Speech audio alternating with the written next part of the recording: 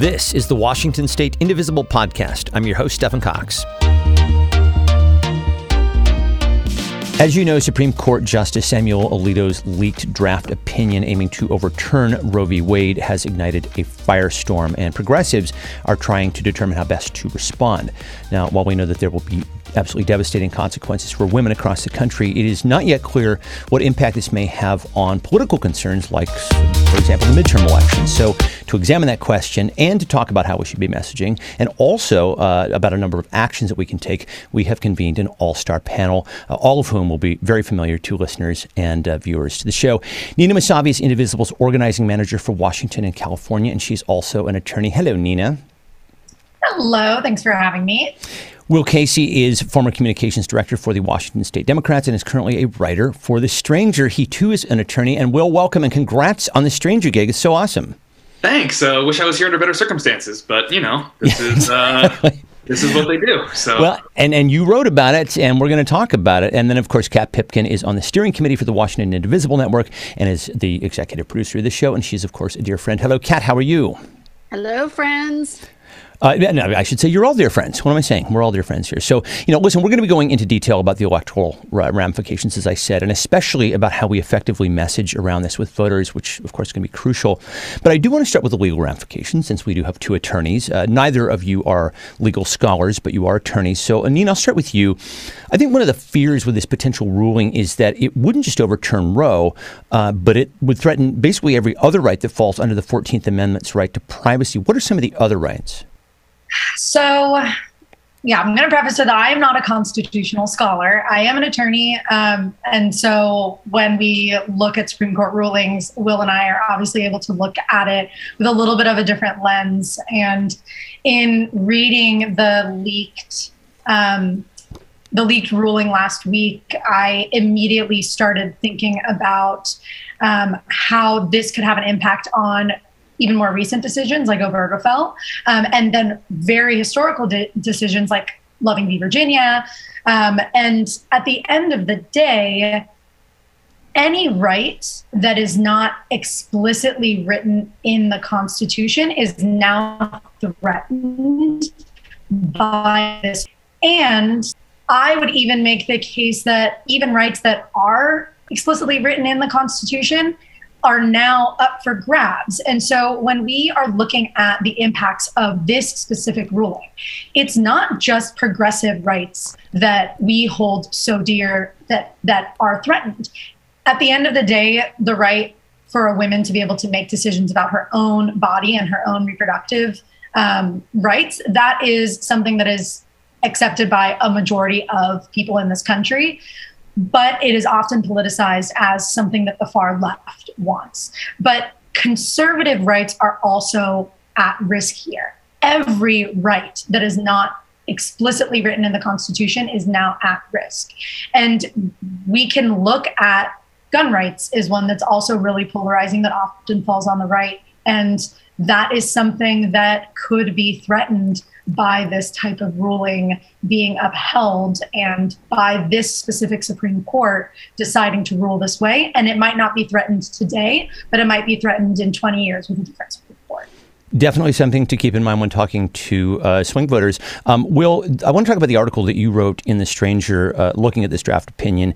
And you took issue with what has become kind of one of the main GOP talking points right now, besides decrying the leak. And that is that the court has overturned opinions of the past that were wrong, like Plessy v. Ferguson, separate but equal law, Dred Scott, others. Talk about why overturning Roe would be different. Well, so there's basically like two things here that jumped out to me when I was reading the draft opinion. So one, whenever you're overturning precedent at the Supreme Court, or whenever you're asking them to do that, you usually have to contend with this legal principle that's called a reliance interest, which is basically just a fancy way of saying like normal people need to be able to plan basic stuff about how their life is going to unfold. And the more people who are relying on a given interpretation of the law as it is currently, the more hesitant a court should be in overturning that interest. And so the problem here is that Alito just frankly throughout the opinion, either chooses to frame this reliance interest in a way that is, in my opinion, pretty deliberately bad faith in underselling the impact that this is going to have on everyone in the country. And also, he really just seems to not seem to care that much about the just physical trauma and like medical danger that this puts a lot of people who are pregnant in, because he spends an inordinate amount of time talking about how, well, social stigmas for unmarried women who have children are now like less of an issue than they were in the 50s and 60s. And like, we're better at handling adoptions, without ever grappling with the fact that like, maybe those things were the result of Roe v. Wade itself. And so I think that hole in his reasoning is pretty obvious. The other issue here is that it's just not accurate to compare Plessy versus Ferguson, which was a decision that said black people are not human enough to sue for their own rights in court, or other major issues like that in the past, like Dred Scott, for example, similar case. And the issue that we have with this particular type of reasoning is that those past decisions were preventing people from accessing rights under the Constitution. Right. And so overturning them was expanding the electorate, expanding people who have access to these rights. Whereas here, the court's taking the exact opposite approach, right? Yeah. They're taking clearly settled law, which many of them said Roe v. Wade was in their confirmation hearings, and they're throwing it out the window with no regard for how it's going to upend millions and millions of people's lives. So that warrants a wholly different discussion about the confirmation hearings and what they said during them. But, another GOP talking point is that, all this would do is just turn the issue back over to the states. It's a states' rights thing. Why should this not be a states' rights issue? Well, there's basically, you just shouldn't have to rely on the outcome of an election to have basic autonomy over your own body, frankly. And this is a court that has really made a little cottage industry of sort of doing hand waving at, this other solution is perfectly viable, without explaining how they have completely undermined the viability of that alternative solution, right? So here, if you are, let's just say, a woman with limited income in a state that is dominated by Republicans, this same state has gutted your ability to sue to prevent gerrymandering, so you can actually have responsive elections in your state. They have completely outlawed the ability of the federal government to regulate the kind of spending that happens in those local elections, so you're not getting good information about what the candidates stand for. And finally, they have gutted the Voting Rights Act and your ability to make sure that you're not getting, disproportionately having your vote diluted. And so if the court's not going to step up and do its job to make sure that we actually have fair and free elections, meaningful elections at every level where people are actually forced to compete for the majority approval of the districts that they're running in, then you can't really say that, states' rights, these people can just decide it, and if you don't like it, you can move. That's just not a viable option for enough people. And frankly, it just doesn't hold rhetorical water. Those are phenomenal points. I almost feel like we should put those on a PDF for folks to have access to. I'm serious. And just talk very briefly, because you talked about this in the article, what would the impact be here in Washington State? It's kind of hard to say, honestly, at this point. So legally speaking, Democrats in Olympia have already passed a law several years ago that codifies the right to an abortion here in Washington State. So for now, when this opinion does become law in several weeks, people in Washington can still access a safe and legal abortion if you could, yesterday. The issue that's going to happen is that it's hard to project exactly how much additional capacity is going to be taken up by patients coming in from Idaho, Montana, and other red states that are in our region, needing to access the care that they can't get in their own states. Current projections that I've seen are somewhere around like 385% increase in demand for services. And so right now, a colleague of mine, Hannah Krieg at The Stranger, wrote an excellent piece talking about how city and county governments are looking to support providers as they deal with this increased demand. So I highly recommend everyone go check out her piece as well. I will include that in the show notes. I want to shift gears and talk about the political implications, as I said we would, both from a legislative and also from an electoral perspective. And I'll just start by saying there is no clear legislative path to fight this now. But I do want to discuss what can be done when we have an expanded majority. And I'll just take this moment here to say, I want to be very clear about this. Expanding the majority is our goal in this election. I'm going to say it one more time. Expanding the majority is our goal in this election. I know that that's hard to hear, and I know it's a huge, enormous lift, and we're going to talk about that a little bit more. But we're not looking at status quo here, and I think this situation especially makes that point. So in terms of a legislative remedy with an expanded majority, Kat, I know that you have read Harvard legal scholar Lawrence Tribe, and he is suggesting a legislative path that is getting some traction. What is he saying? It's pretty simple. It's just a few things. The first is to get rid of the filibuster. We've already had lots of conversations about that. Secondly, pass H.R. 3755, the Women's Health Protection Act of 2021, to protect medical services, including abortion. Third, pass the 13 Justices Act. And lastly, appoint 4 new justices. And something interesting that I've been reading, there's polling that supports a lot of this, right? There is. The Morning Consult poll shows Americans across the spectrum supporting Roe 64% against 36%. Term limits, this is interesting. Term limits for SCOTUS justices is now at 66-21.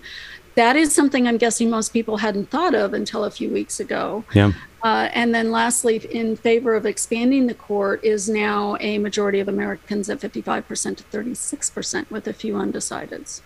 And I will just add that there's a Morning Consult poll that shows that 51% of Americans now no longer trust the Supreme Court, and that number is rising.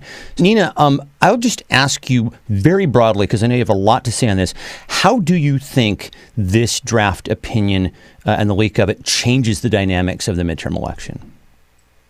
So this is, in my opinion, like a direct consequence of people deciding not to show up in previous elections, specifically in the 2016 election. And this, what we are seeing today is not by accident. This is by design. This is something that conservatives, Mitch McConnell specifically, and those who help him carry out his evil plans, this is exactly what they had planned. They wanted to create the perfect stars aligning situation where they had a conservative leaning court and a state that is their state legislative body is conservative leaning, and they introduced a bill that had to make its way up to the Supreme Court. It's not by chance that these specific bills made their way up to the Supreme Court. It's by design. Not just like any bill ever can make its way up to the Supreme Court. There are very strict rules on what a Supreme Court can actually rule on. And so this was by design. And this is a direct consequence of people being apathetic and people not showing up to vote. This is inaction rearing its really ugly head. And I hope that this lights a fire under people's asses. Pardon my language. But what I'm hoping for in terms of a shift in dynamic, right, between now and the midterms is we don't have another situation where people are resting on their laurels like they were in 2016 and just assuming that because we have the White House, because we have the House and the Senate, that we'll be fine and it's fine for people to just stop engaging civically. The problem with grassroots-led movements in history is that once they have, quote, won, they feel like things can just, We absolutely saw that in 2008, right? Exactly. And honestly, like this decision is a clear depiction of why the fight for women's rights and a woman's right to choose is not over and was not over with Roe v. Wade. And we had to keep talking about it, but we didn't enough. And so we're here now. And hopefully what this does is it shifts our dynamic back to putting us in a place where we are thinking like we were in the 2020 election, that it's do or die. We either hold or increase our majority or we lose. Right. Like losing the House or Senate should not be an option.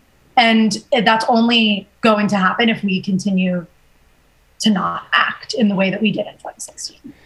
I want to circle around to the question that I had posed earlier that we put a pin in about getting legislators who reflect our values. And I'll just point out that 4 members of this current Supreme Court were appointed by presidents who lost the majority vote.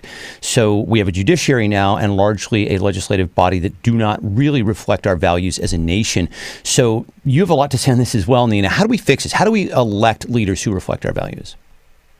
So this is not something that can be fixed overnight, right? Kat laid out the perfect scenario. If we had a Senate that actually represented the things that people care about today in America, whether you're a Republican or a Democrat or no party preference or one of the other third party preferences. You cared about voting rights. The majority of people cared about voting rights. They care about reproductive rights and a woman's right to choose. The problem is we have a Senate structure right now that is essentially blocking anything from making it to the floor. Right. And we already tried to get rid of the filibuster last year. It didn't work. And so we know today that the current Senate does not represent the majority of the people. And the only way you can fix that is to elect people who do represent you. And it's difficult when we're looking at the traditional political game. And I think Will can probably talk about this a little bit more than I can, having worked for the party. But the game that a lot of the senators are playing right now is politics, not legislating. And they're not representing people. They're playing a political game that is entirely driven by money. And you mean this to include Democrats, right? I mean this to include Democrats. I mean this especially Democrats. Yeah. And the only way that we can change that is if we start showing that grassroots power is a higher currency than the actual political dollars that they're earning. So we haven't seen it work yet in the Senate, but we've seen it in the House. We've seen members like Representative Alexandria Ocasio and Ayanna Pressley, and even in California, my folks, Katie Porter, Mike Levin, these are individuals who were voted in with grassroots power, and they ran their campaigns on that grassroots message. They weren't taking a ton of money from special interests who were putting out these really big ads for them and doing mailers and all of the, splashy political stuff. They were knocking doors, they were getting people to knock doors for them, and they were getting the votes that they needed. That's grassroots power. We need to start doing that on the Senate side so that we can start getting members in the Senate who actually represent us, not people who have been there for 50 years and just are playing that political game, and they're completely detached from what the reality of their constituency is. Anybody who's flying back and forth on a private plane and hasn't come to visit half of their state in 10 years, that's not somebody who understands what's going on in their state. And that's a lot of senators. I'm not just pointing out to one senator. That's a lot of senators. They're completely removed from the reality of their constituency, and it's because they're playing that political game. So we need that grassroots power to get elected officials who actually represent us, because they understand that power is worth more than any donation they can get from a special interest. It's a bit of a big lift to, I think, go from a House district to an entire state, but very, very doable. And I will get into in a moment just how we're going to kind of get our heads around all the things that we're going to need to do here for this election. Will, I know that you probably have some things to add to what Nina was saying. How do you, and you and I have had this conversation a lot, how do you think we elect leaders who reflect our values?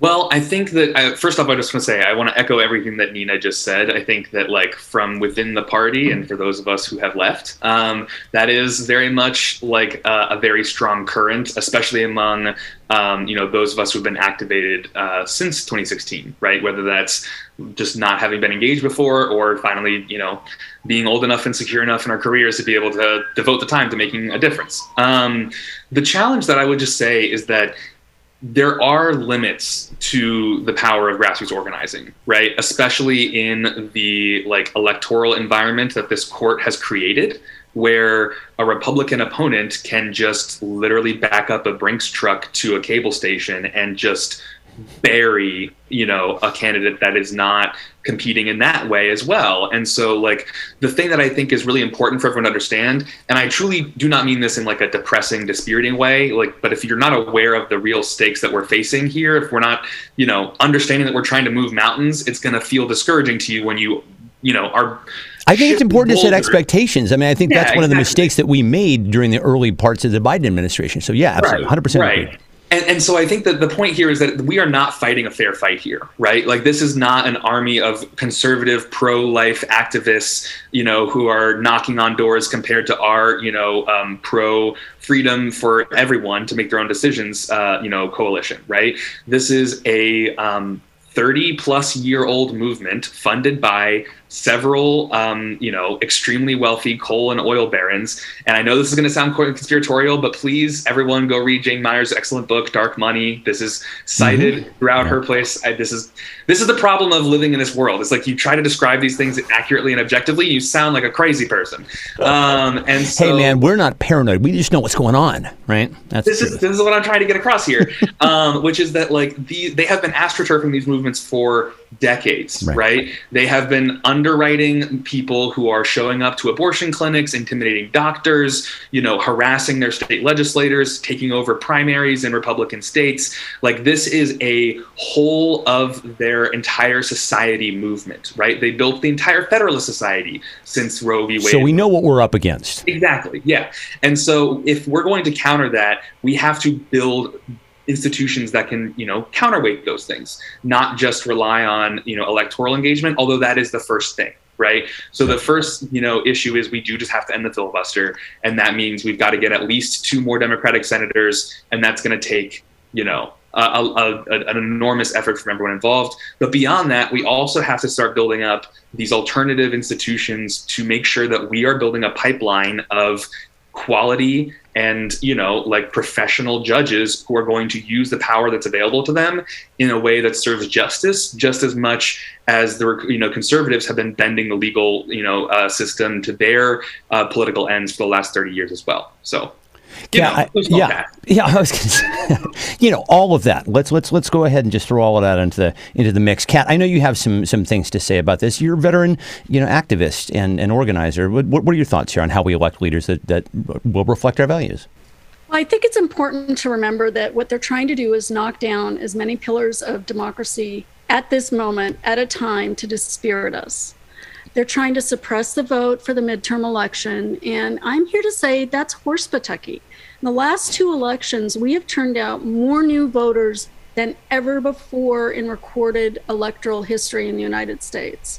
So not only can we do it despite all of these structural obstacles that they've systematically put in place, we haven't just, it's not, we can do it. Come on, guys. No, we can do it because we've done it.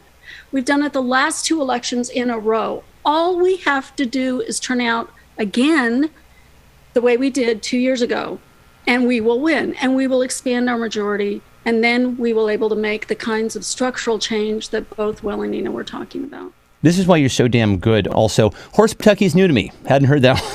Well, I'm gonna adopt that. I'll see if the FCC has a problem with that when we air this on terrestrial radio. Will, you had something to add to that?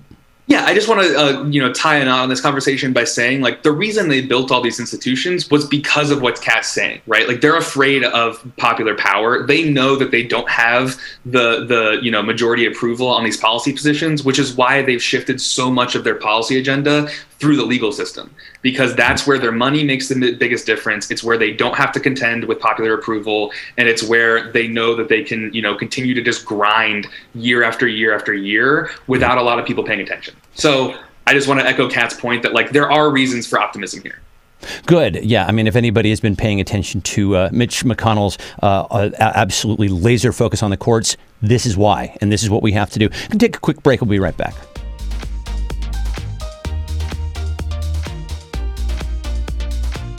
So now I want to talk about motivation. I want to be very, very careful when I discuss this, but I do want to talk about how this issue can motivate our base. And let's start here. Nina, you've mentioned that a lot of the past legal victories that we have come to see as unassailable, Roe, Obergefell, others, they are now under threat. How do you think this fact alone should motivate people?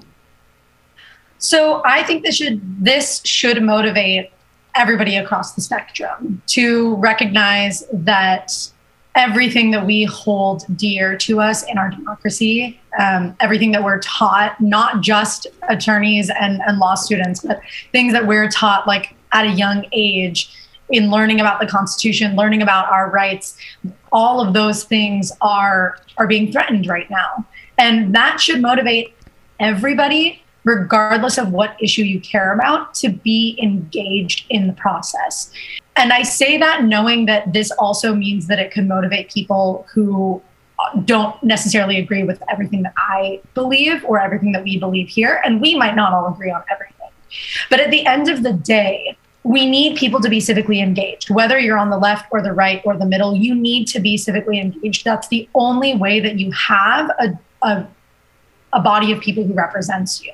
So what I'm hoping for the next couple of months is that we use this attack on this one right as a way to understand that it's our opportunity to ensure that people are turning out. We're doing voter registration drives. We're talking about candidates we care about. We're talking about issues that we care about, and we're getting people out to vote. And that might mean that our messaging might change a little bit. How you talk to an independent voter or a swing voter might be different than how you talk to a progressive, but the important part is to find that common ground with folks, find that mutual understanding, and get them to come out and vote, and get them to realize that maybe one candidate is a better representative for them than another candidate. But if we get everybody out there, I think Kat mentioned it really beautifully. We've done it the last 2 election cycles. We've gotten a lot of people out there, and what we care about has won because that's what the majority of Americans care about. So if we do that again, we'll be successful. And that's what I am hoping people get from this. I'm hoping people aren't as discouraged as they've been in this last week for the next 4 months, because it's really easy to fall into that pattern. And that's exactly what Mitch McConnell and that's exactly right. Yeah. The MAGA representatives all want. They want us to feel discouraged and feel like it's hopeless. And we need to remember how damn powerful we are. And I think the last 2 elections are a perfect reminder of that. You know, Kat, just sort of dovetailing on that, you know, we talked about this, touched on this a little bit earlier, that a lot of this, just hearing this may be overwhelming to people, right? People are just like, good Lord, you know, we did the work in 2020. We did the work in 2018. And now, you know, we're talking about expanding the Senate. We're talking about saving our democracy and now preserving rights that we thought were secure for the last 100 years. In your mind, how do we keep this from being overwhelming to people? Well, I think we just remember that we are the majority in this country. You know, we have the power to protect our thin majority and to win in 2022. And all it takes is even just women turning out. If you identify as a woman and you show up to vote, we will win. Abortion is one of the most motivating issues across all mobilization and persuasion targets, period.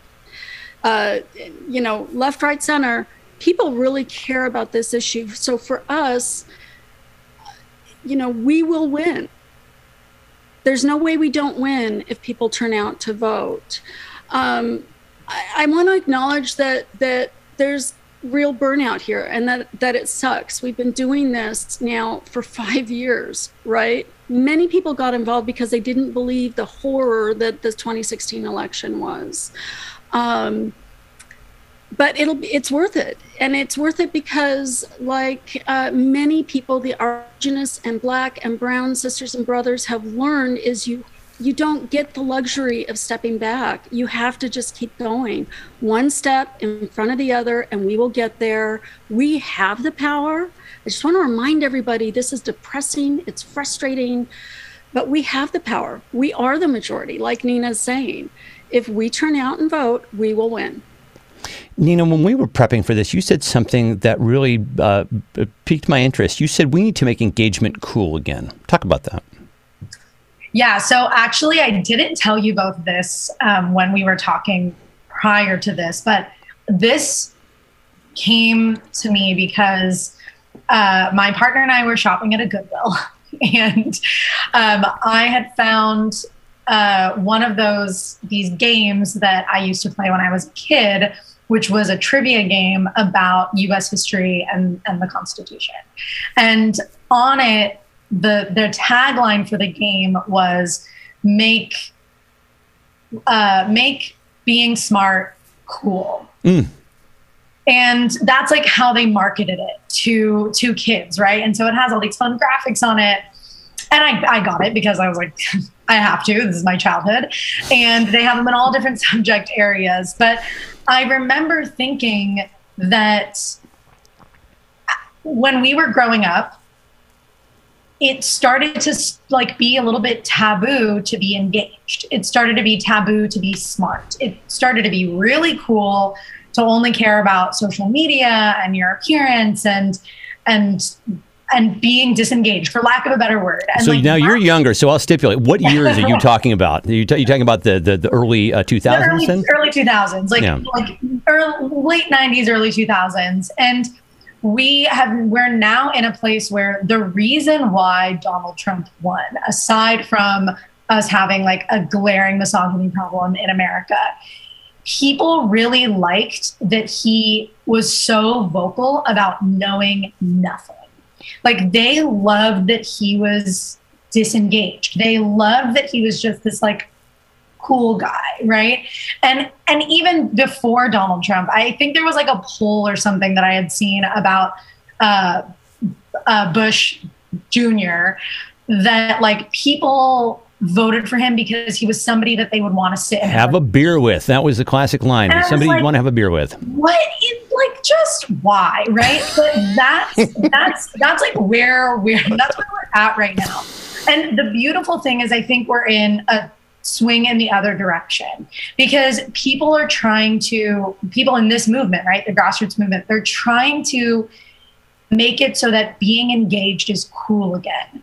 And that means working within the system that we have. So using social media to get people engaged, finding ways to have things be visually appealing so that you catch somebody's attention, framing things in a way that people can relate to and understand and grasp, getting influencers who their only thing that they do is just be famous on social media to talk about these issues. So I think like as we're moving through this election and the next election and all of the elections moving forward, the key that we have to remember is that the only way to keep people engaged in the civic process is for them to feel like it's cool, for people to feel like being engaged is the cool thing to do, and it's actually not cool to be disengaged. Right. And I think if we're able to do that, we'll get more people to turn out. More people will be just like generally wanting to learn about the process. And we'll continue to have that majority and continue to win seats. I think that Indivisible was absolutely formed because of exactly what you're talking about. I think it absolutely became very, very cool, quote unquote, to push back against what was happening in this country, and we need that sort of energy again. Well, I'm just going to ask you, from everything that you're hearing, you're no longer a political consultant, but you used to be a comms guy. As a journalist now, what do you make of these appeals? Well, I think that like Nina's entirely right. You know, it is something about like generating a more of a like positive cultural attitude towards doing this work. And that's part of what I was trying to set up when I was talking about like, this is not a thing that happened overnight for the conservatives, right? They've been doing this for 30 years. And I think there's like a establishment tendency to be like, tisk, tisk, you don't understand how long it takes to get things done. When what we should really be saying is like, excuse us, you should have been building these institutions to push back against this stuff for 30 years. So now we are picking up the work you never did, right? And I think that that's a bit, understandably, comes with some hostility on the part of the base. And, you know, instead of meeting a conflict and finding a way to, you know, work in tandem, centrist members seem to just kind of crap on the activists in order to try and demonstrate some sort of like moderateness or whatever. I don't really ever understand. I don't either. Yeah. What I think it really boils down to is something I sent you a couple of days ago, Stefan, from David Roberts, you know, climate writer who I follow, where, you know, he says that, you know, turn out and vote for a bunch of clueless, ineffectual, gerontocratic ninnies because it's the only way to keep fundamentalist nutballs from completely destroying the country is a truly unpleasant political rallying cry, but it's nonetheless empirically and morally irrefutable. So, oh, God, I love Roberts. He's so awesome. kind of where I feel like we're at, and to be serious about it though, I think that the thing that, I would love to see from more establishment Democratic figures is more honesty and contrition, especially when speaking to the base, about how we got here, right? Because I don't blame Patty Murray for any of this stuff at all. But the fact is, she has been there literally since Planned Parenthood v. Casey was decided. And in that case, 4 out of the 5 Supreme Court justices voted to overturn Roe v. Wade. So, we've been seeing this coming, and I think that if you're going to ask a whole bunch of people to spend their weekends and evenings doing this work, you've got to be honest with them about, why it is so necessary that they engage. And I think as long as those two, messages are delivered in tandem, I think I think you've got a significant chance of, averting this however long trend of midterm elections being disappointing for the, president's party. So. And I will say, just a mea culpa here, I did not get active until 2016, 2017 myself. The show is now, it's just over 5 years old. And so, for anybody watching who might be feeling the same sorts of things, just know we're in this together, right? We're making up for lost time, but we're going to do it. And I think it's going to require a long-term commitment, as all 3 panelists are saying. So let's talk about how we message to the swing voters and the low propensity Dems that we know we're going to need to win. Kat, I'll start with you on this. What do we say to people regarding this leaked opinion and really about all the other rights that it threatens? I think we make it absolutely clear to people that the majority of Americans support safe, legal, and accessible abortion care, and that we'll fight today and vote come November with this absolutely top of mind. Will, how do you think I'm asking you to put your comms hat back on because I know that this is something that you specialize in. How do you think we communicate the urgency of this moment to swing voters in a way that really, truly motivates? Well, I think it helps that it seems to naturally be trickling down to people. I just saw a poll this morning that said voters are, among those who are already thinking about this question, there's only a 1 percentage point difference between people's top issue being the economy versus abortion rights. So, I think that is already starting to, I hadn't seen that. That's very interesting. Yeah. Which I think is a great example for those of us in the media who are like, oh, we have no impact on how no. The fact that there has been wall-to-wall coverage of this for 10 days matters, right? So I think that, first of all, is important. But the other thing here is that I think, particularly with swing voters who are regular voters, but who kind of waffle between parties, or people who are regular voters, unreliable voters, but when they do vote, they vote for, progressive causes.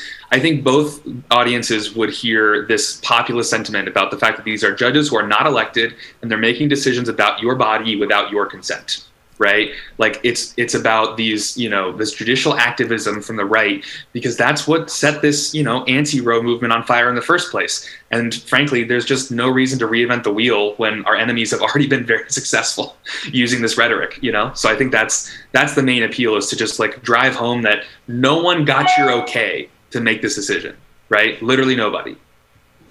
You were talking about historical trends earlier, and this, I think, is on the mind of virtually everybody who is trying to do the work to win this midterm election. And one of the things that we hear about is the backlash effect. And it doesn't just happen here in the United States. It happens virtually in every electoral democracy in the world.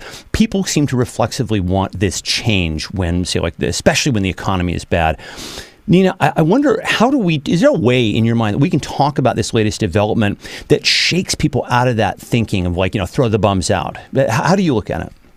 I think the backlash effect, it swings both ways, right? It swings in our favor sometimes, and it swings in the other party's favor sometimes. And the problem with that is it continues to just be a game of politics. It continues to be a polarizing game of how can we spend more money and get our message out better without really understanding the people who are actually voting and why they are swing voters, right? They're called swing voters for a reason. And it's because people don't know what these voters want at the end of the day. And so we don't know which way they're going to swing. And what I've seen work is deep canvassing. sometimes called deep values canvassing. And I believe that the only way for us to move forward during this election and every election from now until forever is for us to start looking at how can we talk to every voter, find their shared values with us, and talk about why one candidate should be preferred over the other. Our traditional like direct voter contact methods, they're often a way to share information quickly before the person hangs up and identify whether that person is in support and get them to commit to vote. But a lot of times, the moment that the person says, oh, I don't know, or oh, that I'm not in support of that, the conversation is over. There isn't a lot of effort to persuade. And that's what deep canvassing is. And it needs to be done even outside of electoral times. But there has to be that effort to say, okay, maybe you care deeply about abortion rights in the sense that you don't want people to have the right to have an abortion, but maybe that's not your number one issue. And maybe you actually care more about something else. How can we talk about why one candidate is better than another candidate on that issue that you care about more? But I want to acknowledge not everybody is persuadable. There are some people that they are single issue voters. They're abortion voters, or they are gun rights voters, or I don't know. I know people, because I live in California, and of course, I know people who are like only cannabis voters. Like if the person doesn't support cannabis being legalized federally, they won't vote for that person, right? But we need to know what they care about in order to be able to talk to them about why one candidate might be better than another. And the more that we start understanding people and start being able to understand that shared value and come from that place of mutual understanding, we'll be able to stop considering so many people swing voters and actually get a handle on what the electorate wants and make sure that the candidates are actually representing them. I'm really curious to hear the feedback ultimately of this deep canvassing. I mean, how will you be processing the information that will be coming back from the deep canvassing? So we actually did a pilot program last year for just deep values canvassing, not around elections, but just around issues. And we had Indivisible Skagit included in that pilot program. And I'm not going to speak for them, but in my check-ins with them, they've felt it was extremely successful and really just gave a new way of thinking about how to talk to your neighbors and how to talk to people in your community. And we'll be relaunching that program as a larger program post-election for just values. But between now and the election, we're also doing deep canvassing for electoral work. So we believe that it's successful and will be essentially checking the measure of success based on what the results are in November, because that's really our only measure of being able to see if it works. Yeah, I know. That's the disappointing part. But there are other examples of where it's worked. You know, in West Virginia, a nonprofit called Unpack, who Indivisible National is a big supporter of, they ran deep values canvassing during the voting rights fight, and they were going and door knocking. Their goal was every West Virginian, and they had students from West Virginia going and doing the door knocking, talking about voting rights. There was no distinction whether they were going to be knocking on Democrats or Republicans. It was everybody. They wanted to knock every door, and they had thousands of conversations with people, and they were able to get people who were Republicans, who were conservatives, to call their senators and say, I'm so-and-so, I'm a conservative, I voted for you, and I want you to vote in favor of this voting rights bill. We need to get rid of the filibuster so we can pass this voting rights bill. And that was a tangible success, right? They did something that most people thought they weren't going to be able to do in West Virginia, is get people to support this bill that unfortunately neither of the senators in West Virginia supported. And unfortunately, we know both of their names. I wish that I didn't. I want to put us in a position where we never have to utter the name ever again. He who lives on the $1 million yacht. Exactly. So let's land where we always do, which is actions. This is the most important part. So, and Kat, I know that you have a ton of actions to alert us to. So the floor is yours. Great. Well, it's important to remember that while abortion is legal in this country, it's not necessarily accessible. So our search for reproductive justice demands that if you can, that you contribute to an abortion access fund. Here in Washington State, we're supporting the Northwest Abortion Access Fund, NWAAF. Easiest, quickest way, since we're on a podcast, is to text NWAAF to 707070, 707070. Now, we have, because we're indivisible, and fully half of the more than 24 events that'll be happening tomorrow are indivisible supported or organized. We have a list of state actions that people can take, and we can include a QR code to those in the show notes. But for the auditory listeners, if you go to bit.ly/bansoff, BANSOFF Bands Off Actions, you can get the full list of actions, and it also links through to Spanish, where we have a complete list of actions you can take to help today. And then I would lastly say to all of us, if you can't get to a rally tomorrow, for heaven's sake, take some action. Go to the actions, take some action. You can postcard, you can write, you can canvas, you can donate, you can talk to your neighbors, you can learn more. And from now till November, I think we all need to remember that it's electoral work all the way, baby. Absolutely. Now till November, our entire job is to turn people out for this vote, period. That's it. We got to expand our majority, and we will win. Will, I know that you wrote about donating to the NWAAF. Any other things to add to that? Just one last plug for Hannah's piece about lobbying your local city government or county government, because in addition to everyone should definitely contribute to those abortion access funds. Number one most helpful way you can immediately take an action, without having to even leave the room you're sitting in right now listening to this podcast. But I think that the other more tangible, if you can't get out to Canvas or what have you, I would call your city councilor. Google who your county councilor is, find out who your county executive is, no matter where you live, and just make sure that they hear from you that you think it's a huge priority that they should be supporting these providers who are going to have to be dealing with, like I said, as much as a 300-something% increase in patient demand, because apparently Idaho's problems are now our problems too. Well put. Nina, you get the final word this week. Oh, thank you. Well, I want everybody here to listen to me very clearly. Anybody who tells you that it's a long shot for us to win and increase our majority in November is lying to you. They're lying, and they need to, for some reason, make themselves feel a little bit better about not doing anything. It's not a long shot. We can win. We can win and expand our majority. We just have to keep doing exactly what we've been doing, which is showing up, standing up, and fighting. It's not a long shot. We absolutely can do it. Kat laid out the numbers.